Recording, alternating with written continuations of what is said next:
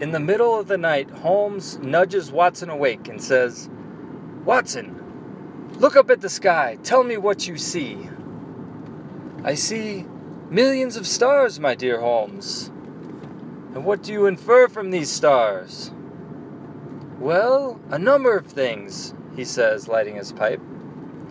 "Astronomically, I observe there are millions of galaxies and billions of stars and planets.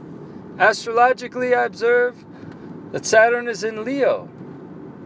Horologically, I deduce that the time is approximately 3:15. Meteorologically, I expect that the weather will be fine and clear. Theologically, I see that God is all-powerful, and man, his creation, is small and insignificant. What about you, Holmes?" "Watson, you fool! Someone has stolen our tent!"